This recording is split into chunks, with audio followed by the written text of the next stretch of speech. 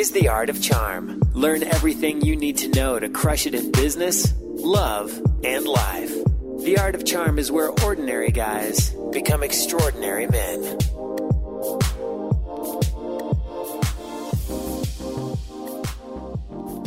Welcome to The Art of Charm. I'm Jordan Harbinger.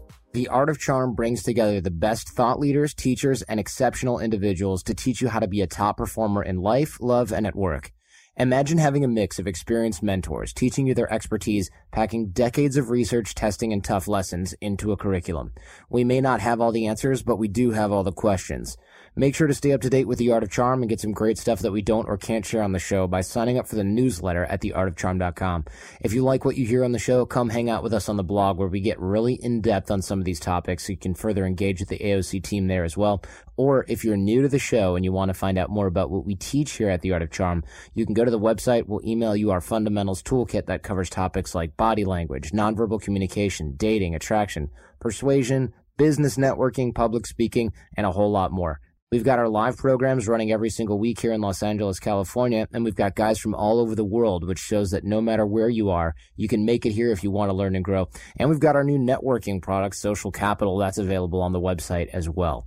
We're sold out a couple months in advance for our live programs, so if you're even thinking about it a little bit, you should get in touch ASAP by phone or just email me, Jordan at theartofcharm.com, to get some info from us now so you can plan ahead. Looking forward to meeting you here at AOC.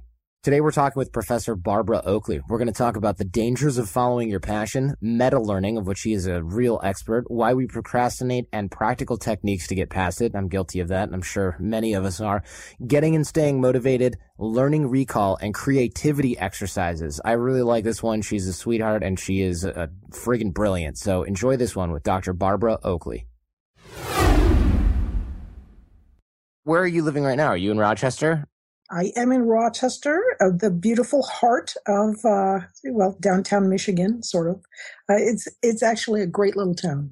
Yeah, it's right around the corner. And what I found interesting was you're an engineering professor, but it seems like you do so much more. I mean, there's neuroscience here, there's habit forming and psychology and things like that, and meta learning.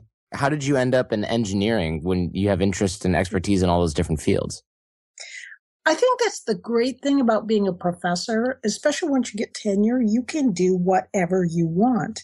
And so I take that to heart. I love to do that. And I think part of it, though, is I was shaped because long before I became a professor, I had expertise, or I just did a lot of non-professorial sorts of things. I worked as a Russian translator out on Soviet trawlers up in the Bering Sea. Actually, I learned Russian when I was in the Army. I started out as a private and ended up as a captain, and met my husband. I was working at the South Pole Station in Antarctica. That was 31 years ago. He charmed the pants off me, actually. I think all of those different kinds of things that I did before I became a professor actually influence what I do as a professor, because I'm not just totally into a small tidbit of academia, but I like to tie things together from a bigger picture perspective. I think that makes a lot of sense. And the academic disciplines are sort of force separated for ease of teaching other people. However, they're not really all separate, right? I mean, engineering and biology and the brain and habit forming and all that stuff, there's tentacles in each of those areas. They all overlap in some way. They have to. And so it's great to have that interdisciplinary stuff. And as the results come together really, really well. I mean, tell us what you do in one sentence, if you could. What do I do in one? That's a toughie. I think I love to look at life with a profoundly scientifically influenced underpinning, which is pretty boring. Sounds boring. You had said before, and I'll do it for you if you don't mind. You said you knit together broad yet practical, scientifically grounded insights about the human psyche that the specialists miss.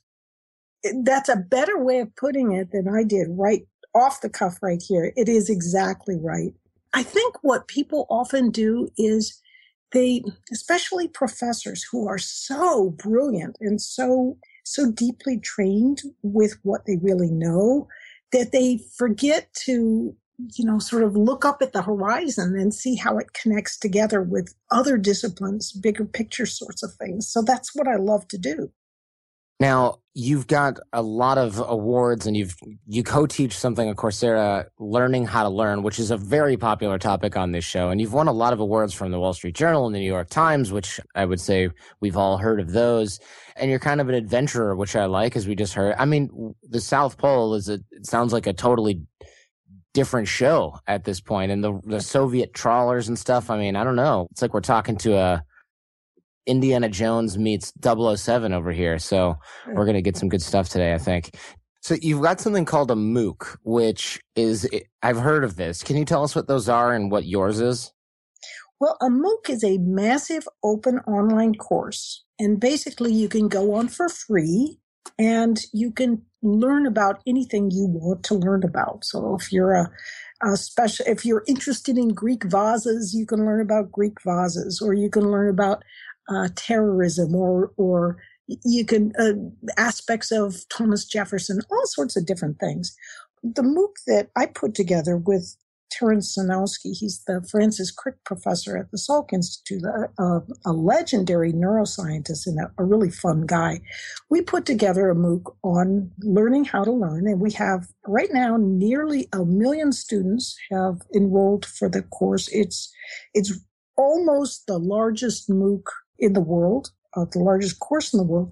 So it's really fun and interesting because we get a lot of feedback on what people are trying to learn, what they're trying to do. And one of the biggest things I find is that people, they often box themselves in by following their passion. That's interesting, because on this show, I'm kind of like, it's my refrain, I guess you would say, is don't necessarily follow your passion, which is really counterintuitive because a lot of people go, just follow your passion, build it and they'll come. And I really don't think that's a good thing to do for multiple reasons, but I'd love to hear your reasons and I'll add them to my own. Well, part of it is my own, what happened to me. I flunked my way through elementary, middle, and high school math and science. I absolutely hated math, hated science, wanted nothing to do with it ever in my entire life. I actually got called into the dean's office once in 8th grade because I was reading during math class. And it's so funny now because I'm a professor of engineering. Yeah, go figure. Good job not ever having anything to do with math and science ever again, as you stated in 8th grade. It did make me laugh. My father, usually you don't laugh at having Alzheimer's, but my father was a great sport and encouraged laughing at these kinds of things. But I remember I would go in and see him every day, and he'd always say, "Long time no see, what you been up to?" Even though I saw him every day. And he's remembering, what he can remember is me as a child, where I couldn't even learn the multiplication tables. And he would say, "What you been up to?" And I'd say, "Well, Dad, I'm working over at Oakland University now. I'm a professor of engineering." And he'd go, "Oh, no," right? Because he's thinking of when I couldn't do math at all. But I think this is a tribute to the idea that you can do way more than you think you can do. And you can change what your passions are. You can change what you're good at, what you're interested in. And it can actually be really beneficial in today's society and culture. So one time, one of my students found out about my sordid past as a math flunky, and he asked me how I did it. And it was hard. I'm not going to pretend that it wasn't hard. But the thing is, it was something that I used skills in another area to help me leverage and get on board in this new area. So in other words, I learned language. And then I thought, well, why don't I try taking my language learning skills and applying that to math and science? And you know what? It worked great. Interesting. So you actually started off by taking one area of learning and plugging it into the next. Yes. A big thing that people don't realize is that practice and repetition with little tidbits can help build your learning expertise no matter what you're learning.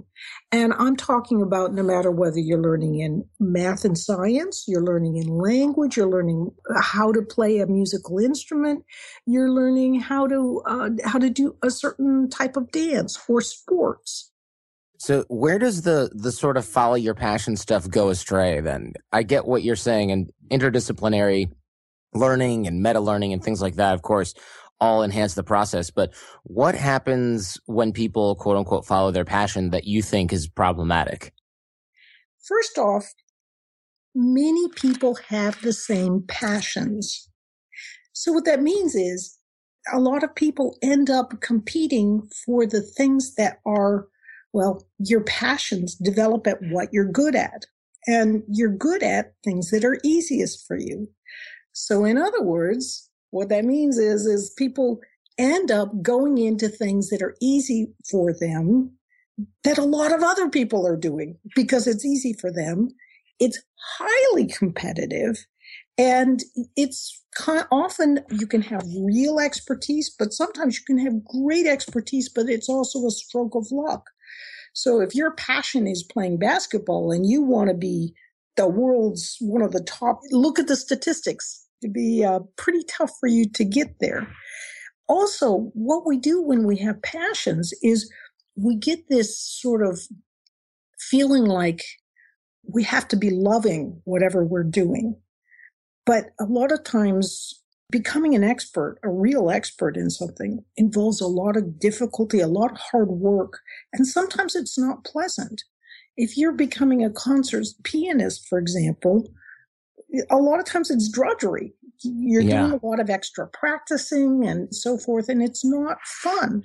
But if we follow that mentality of, oh, I'm following my passion, as soon as something becomes hard work instead of fun, we tend to think, well, then it must not be for me. I should switch whatever I'm looking at. Right. Because now the passion turns into, you start to see it as work, and you go, well, I must just not be that passionate about this if it feels like work. Yes. Even though the work is part and parcel of what it takes to gain any kind of expertise. Yeah, I see that. And there, you have this topic that we had discussed before, this principle that we had discussed before called chunking, where you're getting smooth practice chunks of knowledge. And how does the chunking concept or the concept of chunking play into this? Because gaining those smooth practice chunks of knowledge in art, sports, math, language, and things like that, what is that, and how does that play into the passion and the learning? Okay, I'm going to circle back to what you're asking, because what you're asking is a fundamentally important question. Okay. And I'm going to start by talking about horses.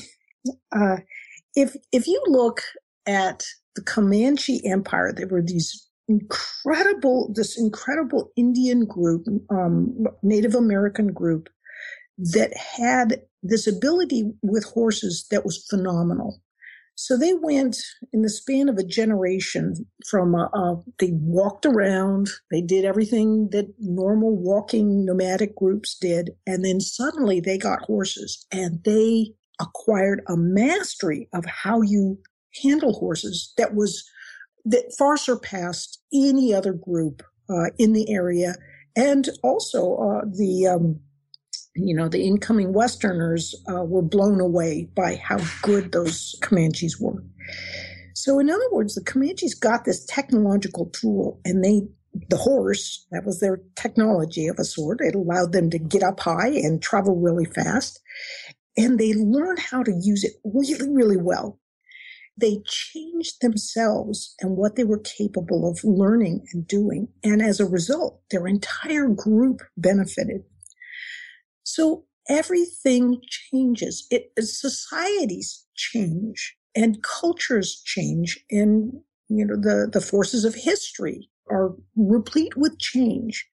And we are now moving into a phase where horses just aren't that big anymore. If you're a horse whisperer, it may be fun, but that's not going to get you a job in the marketplace. But technological expertise, that's big. That is moving it. That's the horse of the modern age, is being able to handle technology, being able to do a computational analysis, just kind of be able to get along well in the new analytical world is really important. And yet only 17% of our high school seniors want anything to do with the STEM disciplines, right? The science, technology, engineering, and math. Johnny, we know if you listen to the show, you are driven. In fact, we're driven by the search for better. But when it comes to hiring, the best way to search for a candidate isn't to search at all. Don't search, match with Indeed. If you need to hire, you need Indeed. Indeed is your matching and hiring platform with over 350 million global monthly visitors, according to Indeed data, and a matching engine that helps you find quality candidates fast. Ditch the busy work. Use Indeed for scheduling, screening, and messaging so you can connect with candidates faster. And Indeed doesn't just help you hire faster. 93% of employers agree Indeed delivers the highest quality matches compared to other job sites, according to recent Indeed survey. We have hired a lot of team members over the last 17 years. Going through endless resumes, well, that's a time sink. But you know what else is a time sink? Interviewing endless people, because they're all going to give you the best face forward. That's why we love Indeed, leveraging over 140 million qualifications and preferences every single day. Indeed's matching engine is constantly learning from your preferences. So the more you use Indeed, the better it gets. Join more than 3.5 million businesses worldwide that use Indeed to hire great talent fast. And listeners of this show get a $75 sponsored job credit to get your jobs more visibility at Indeed.com/charm. Just go to Indeed.com/charm right now and support our show by saying you heard about Indeed on this podcast. Indeed.com/charm. Terms and conditions apply. Need to hire? You need Indeed. All right, back to Barbara Oakley. Can I counterpoint here real quick? I mean, I don't know if I'm right. You may prove me wrong here in just like two shakes, but just because somebody doesn't want to study computers, for example, doesn't necessarily mean they won't be technologically proficient, in my opinion, right? Because I didn't study computers, and yet I remember in college, I went to University of Michigan, and a lot of my friends were engineering students, and some of them were computer science students, and they came into my apartment one time. I remember this very clearly. A group of guys came in who now, by the way, work for Facebook. They came in and they said, "What's all these parts on the floor?" And I said, "Oh, I'm building a computer." And they said, "You know how to build your own PC?" And I said, "Yeah." And they go, "Are you in engineering? I thought you were studying like German or something." And I said, "No, I just figured it out. It's actually really not that hard." And they looked at each other and they were like, "I have no idea how that would ever happen." And I said, "Well, that's okay. It's not for everybody." And they said, No, but we're double majoring in like computer science and mechanical engineering." And it was like this weird moment where the guy who knew how to build a spaceship didn't know how to put together a Lego fire station. That's how I felt at the time. And I am talking about the computer being really easy, because anybody who's done it knows that it's like deceptively simple. It's literally you're plugging things in that are completely easy. But I think a lot of younger kids are like, we have marketing guys that we pay really good money to, and we've fired since, of course, because my younger cousin was using YouTube and Snapchat and showing us things that I was paying these quote unquote consultants like $8,000 a month to use for us. And he said, "This is so easy. You should never pay anyone for that." And the difference was the consultant was 31 and my cousin was 18. Well, this is actually exactly the kind of thing that I'm talking about. You are precisely correct when you say people don't necessarily have to have, they don't have to major in a particular topic, but they do, it really benefits them if they're willing to get some of that expertise. And you can clearly see how that's happened for you. And people who are able to integrate this sort of new horse, the new technology, into their daily lives, no matter what their background is and no matter what their interests are, they can really benefit. And that's kind of the thing I'm talking about. I believe that you are a rare bird. I think that the 17% who are interested in careers in science and technology, you're right. That's not the total picture. There are still broader people who may not want to major in it, but they have an interest in it. And you're a definite great example of that. But circling back around, oftentimes when people want to gain expertise in something, and they are often taught to practice and repeat and get these ideas down if they are learning something like German, a language, or music, or a sport, or dance, or something along those lines. But they're not taught how important it is to chunk and practice with math and science related sort of things. So, for example, if you do a homework problem related to math, you do it and you turn it in and you never look at it again.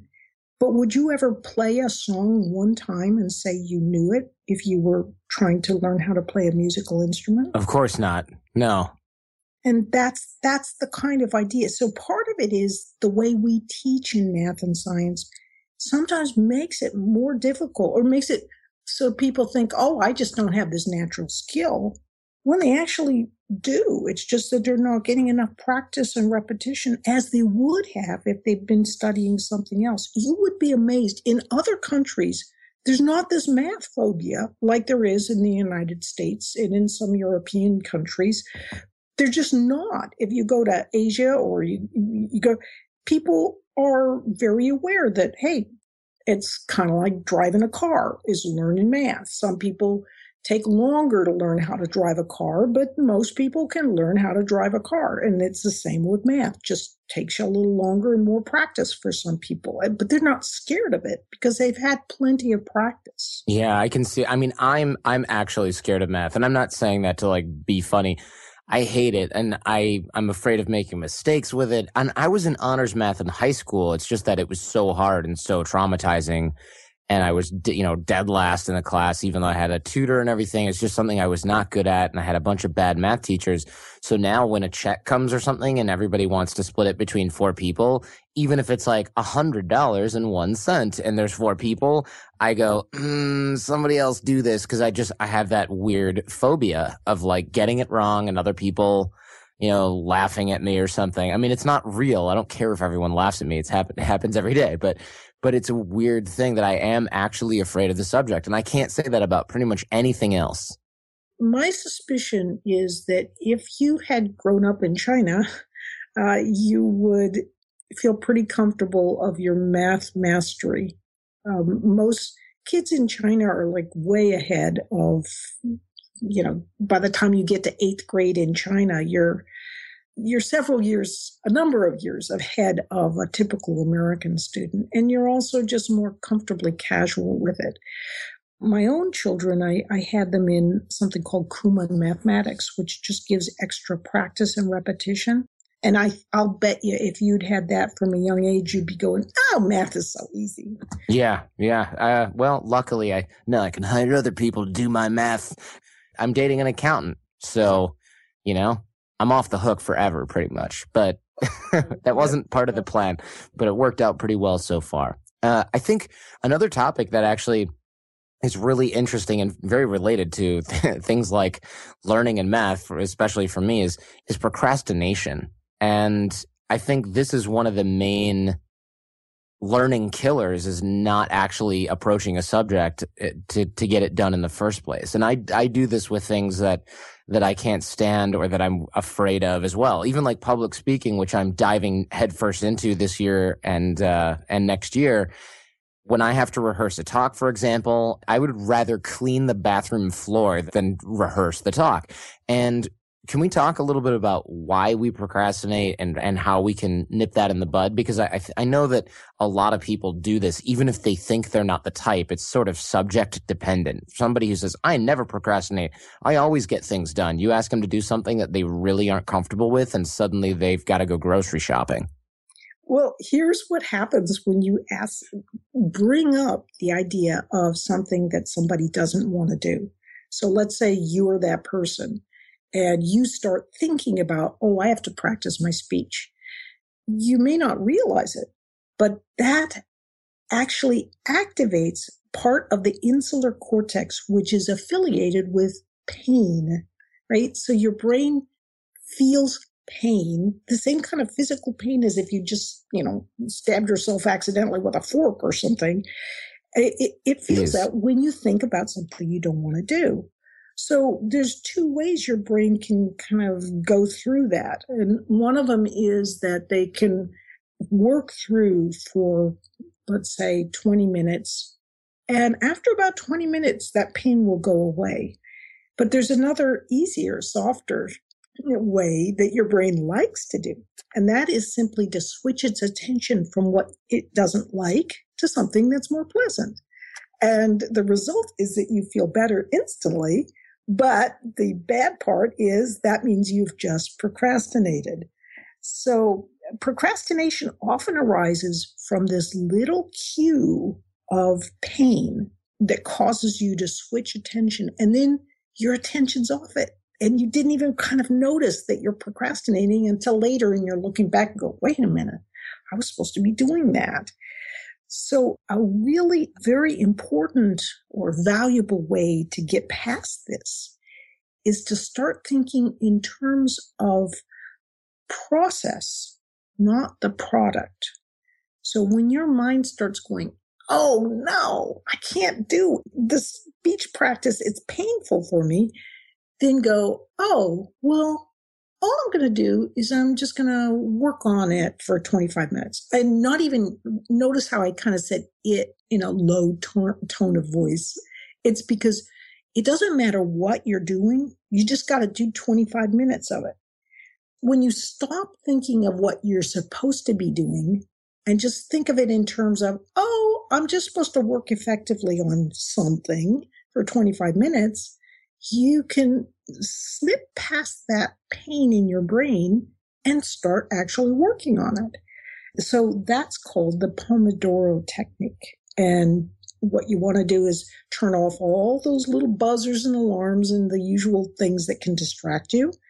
And then you set a timer for 25 minutes, and then you just focus as hard as you can. There'll always be little distracting thoughts that will arise somewhere along the way, and you just let them drift right on by and return your attention to what you're doing.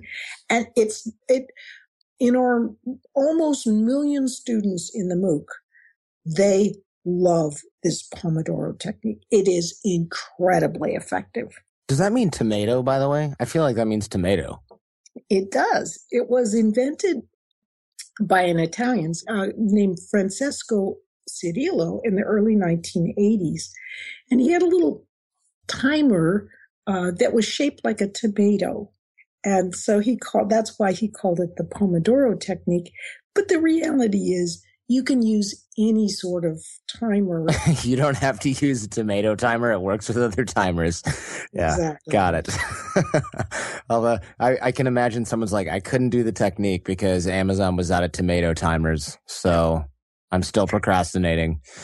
It is surprising because sometimes here's what people who are struggling in school will do. They'll say, I'm going to make an appointment with an academic tutor. But what that actually does is it allows them to procrastinate. They can feel safe while they're doing it. They're waiting for the tutor, but actually it's just a very clever way of procrastinating. Yeah, well, people do that in dangerous ways. People do it, especially, and I found myself doing this, like, well, this thing in my back hurts, but, the doctor can't see me for 3 weeks, so I'm just going to completely ignore it until then. And then by the time that happens, you're really in pain or, something else is happening. And that's something that a lot of guys do. Well, I'm not supposed to get the colonoscopy for another few years, so it couldn't be something to do with that. So I'm just going to hold off. And you end up with really serious complications as a result. So procrastination is not just something people do when it comes to math homework. You've hit that on the head. And not only that, but it's kind of like, wait a minute, what is that lump? Hey, if I just pretend it's not there and I switch my attention, I won't go to the doctor and get that lump checked out while it's still smaller. Right. So yeah. That's what you're talking about. Well, it's amazing. Procrastination goes hand in hand with, in my mind, motivation as well. I think a lot of people procrastination, it happens because people can't, quote unquote, get motivated. And that's not something I identify with a lot because I feel like motivation is the least of my issues here. But I do get a lot of email from people who want to start a business but are having trouble getting motivated. Now, I think it's a cover for different types of fear of failure and things like that. But do you have tips or tricks or science, especially, behind getting motivated? Because I think that's something where when people who are really successful not only can get motivated, but they can stay that way. I think one of the most helpful ways to get yourself motivated is, I think people all too often, they're thinking of the big picture of everything they want to do. And that's great. If you want to start a big business, that's super. If you want to do all these kinds of things, that's great. But everything starts with one step.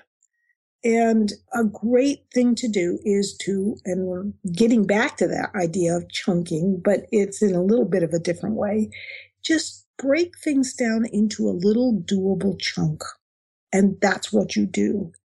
And if you're always doing these little chunks that are working towards your main goal, sometimes the big goal can actually be incredibly intimidating.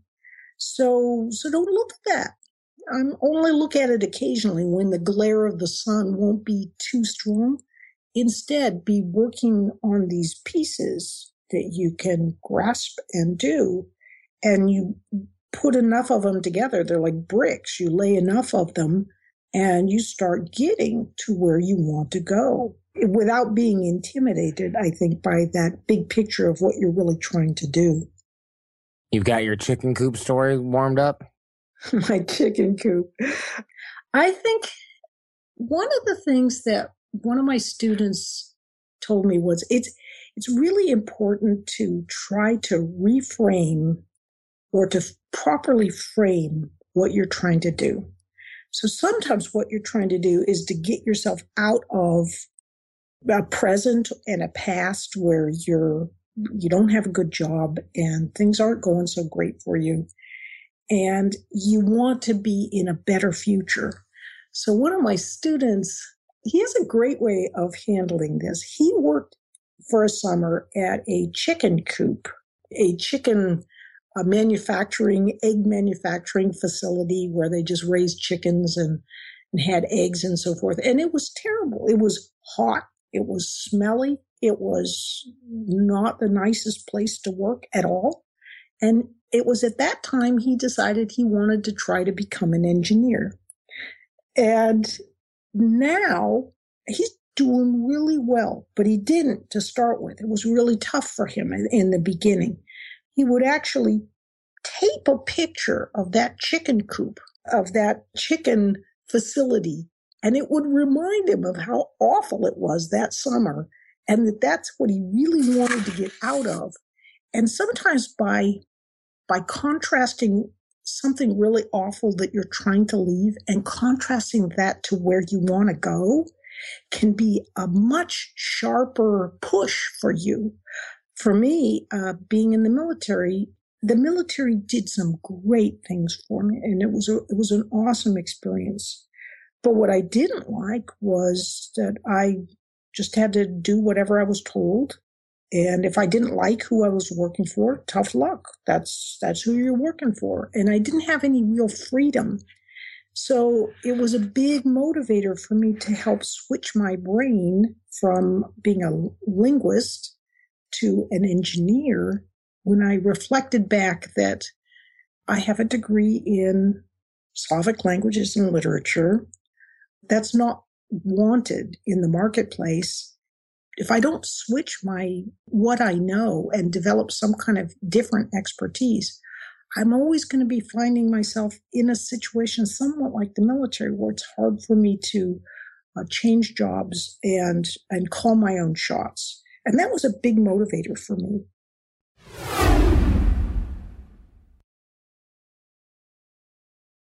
All right, back to Barbara Oakley. Speaking of learning, motivation, procrastination go hand in hand in my mind with creativity.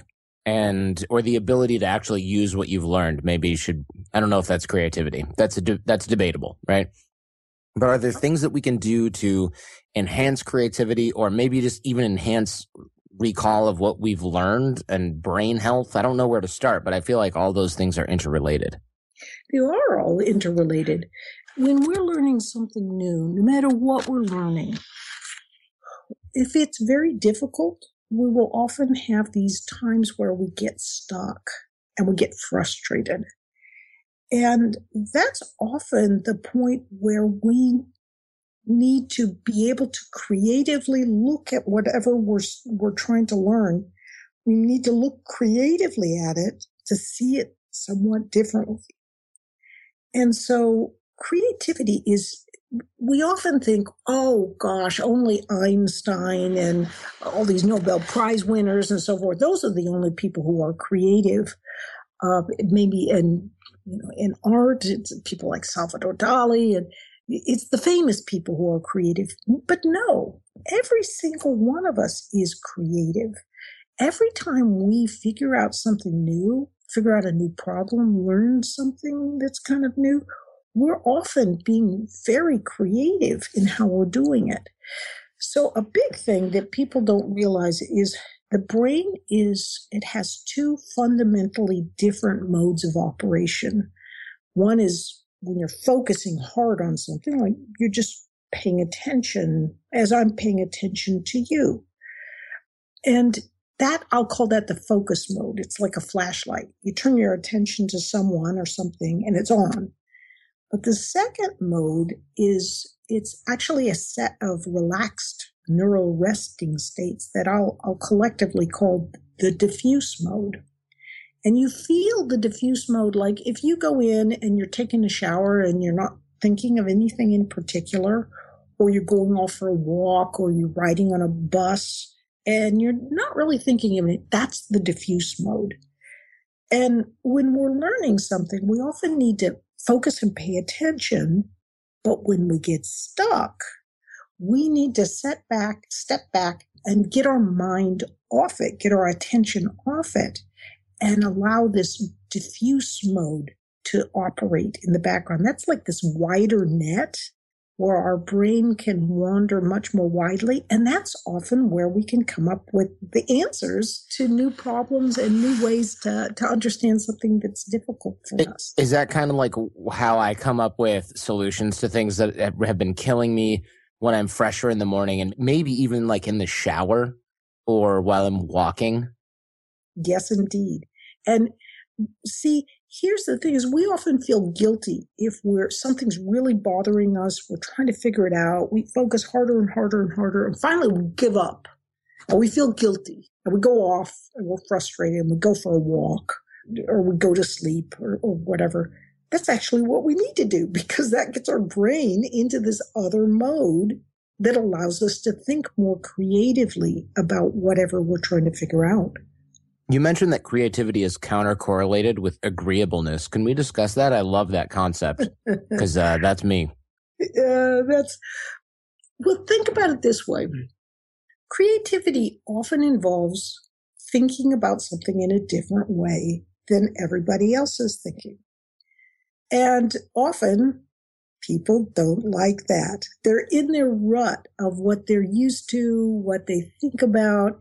And when somebody comes to them and says, hey, wait a minute, you could do something differently, they don't go, oh, that's so great. I'm so glad you said that. They're often vested in how they're thinking about things. So research has shown that creative people tend to not be bothered as much. They're just more disagreeable. And you almost have to be, to some extent, disagreeable, because if you're going to rock the status quo, you're often not going to do that as a nice person, because a nice person's going to go, oh, yeah, it's okay the way you're doing things. So I like to think that the best balance is sort of a disagreeableness, but only when you need it. A willingness to fall into disagreeableness rather than a constant disagreeableness is probably the best bet for actually accomplishing a lot. Why is that? I guess I'm not totally clear on that. So, and how do we get into that state? Is it just a matter of being a little more stubborn than usual? I think sometimes when you realize something is right, for example, I was on a engineering team and we were supposed to come up with a way to build a heat exchanger that would be highly efficient, really efficient. So I came up with an idea. Everybody came up with an idea. They all listened to my idea and they were like, oh, well, that's kind of stupid. But our idea is the leader of the group, of course, felt his idea was the very best. And I was sitting there thinking about it. And I'm like, that's really a crappy idea. Well, I could have gone, that's a really crappy idea. That would have even less endeared me to the group. So instead, I knew my idea was a very good idea. And so we went to the fellow who was handling all these things. And this was in one of our classes in engineering. So we went to the TA and I kind of managed it. So we all went in there and we all talked about our ideas. And so the TA listens to these. Here's the leader's idea and says, well, that's not so good. And then he hears the other people's, and he hears mine and he goes, hey, that actually has some real potential. That could be really good. So they weren't hearing it from me anymore. They were hearing it from somebody who was an authority figure that they recognized. So they decided to go ahead and do it. And lo and behold, it had the highest efficiency of anyone that had ever taken the class over the last 15 years. If I had been really agreeable, I would have just sat there and said, oh, okay, you don't like my idea? Well, that's okay. Mm-hmm. If I'd been really disagreeable, I would have said, you bunch of jerks, don't you realize, this is a genius idea? And they would have still ignored me.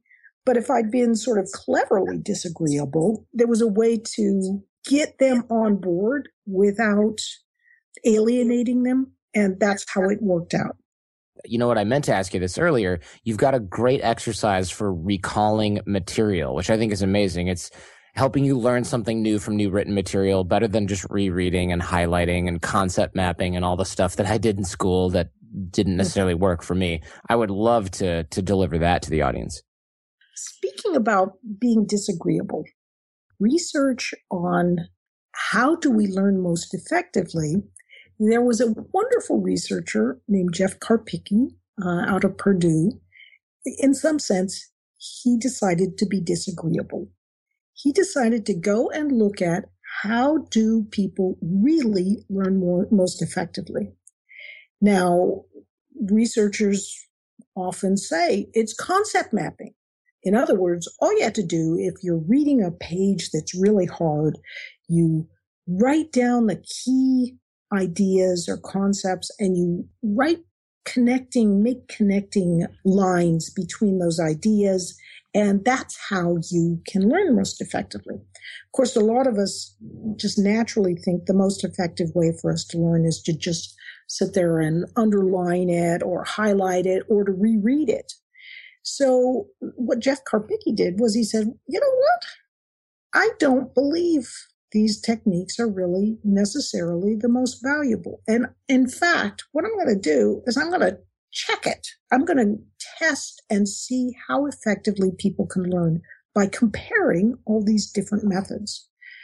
And so that's what he did. And so he took concept mapping, underlining, rereading, and another method called, I'll call it recall. And what recall is you just sit there, you look at the page, you see if you can kind of grasp the main idea, and then you look away and see if you can recall what those main ideas are. So just read it, then look away and see what you can recall. This, as it turns out, was the most effective way of learning something that's difficult when you're reading it, most effective way by far.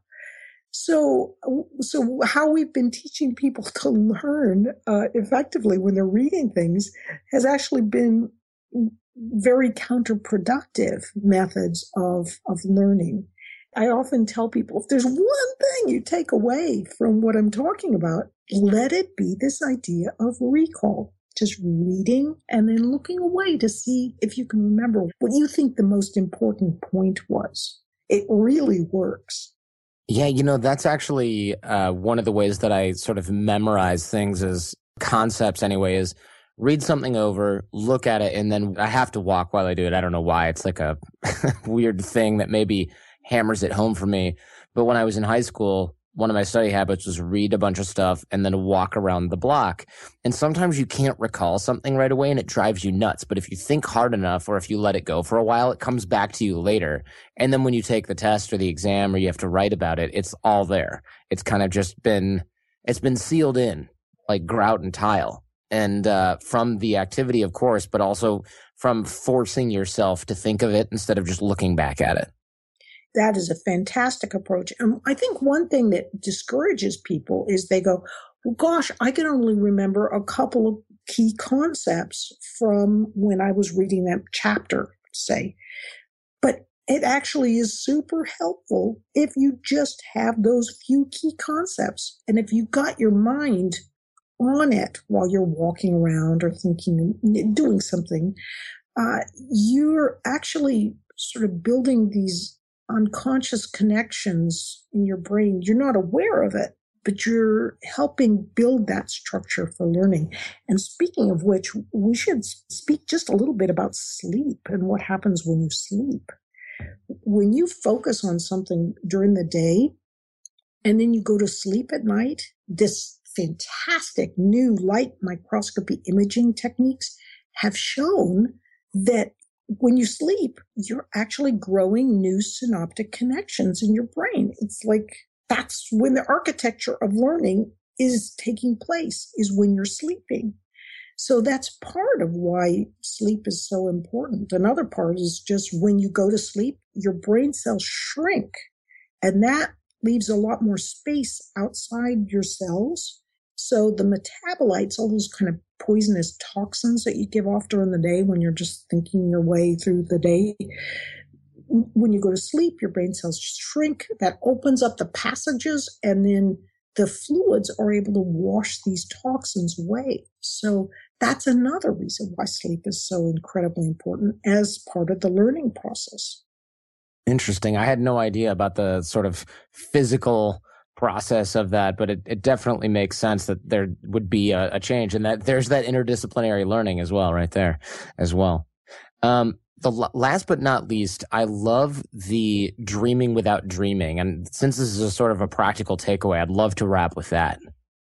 Well, dreaming without dreaming that's what Salvador Dali used to call his way of getting into a diffuse mode of thinking. And what this involved was he would sit in a chair with a key in his hand, and he'd have some kind of difficult problem related to his art that he'd be working on.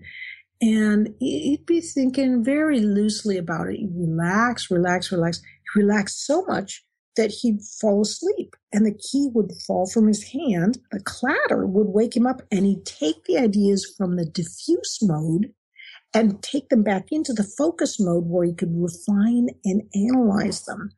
And interestingly enough, Thomas Edison, at least according to legend, used to do much the same thing with ball bearings in his hand. And that's what he used to help him get into that sort of sleep without sleeping dreamlike state that allowed him to access more diffuse ways of thinking about problems, technological problems he was trying to solve.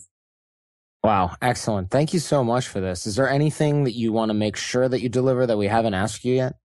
Oh, I think that just these ideas about procrastination, about recall, about not being frustrated. Don't feel frustrated when you have to back away for a little while in order to grasp something new.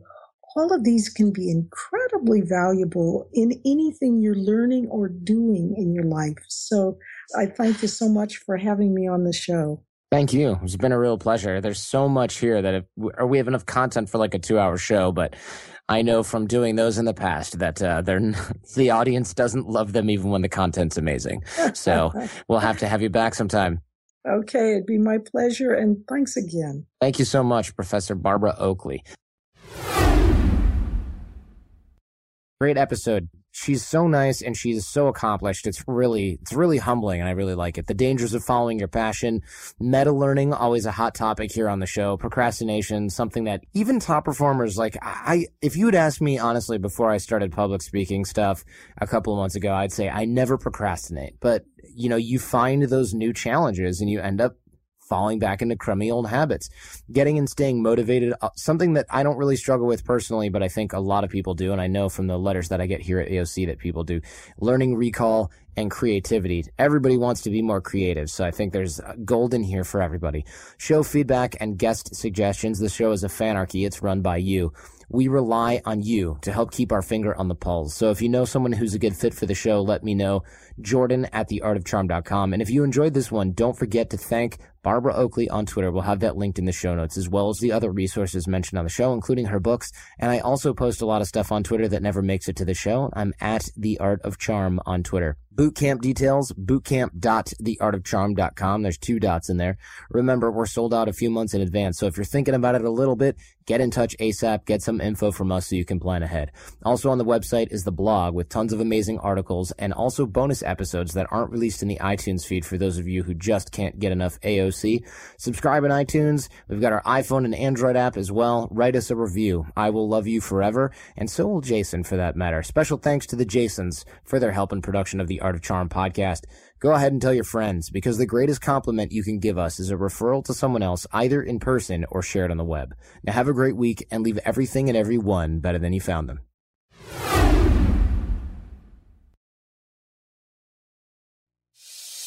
Thanks for listening to The Art of Charm.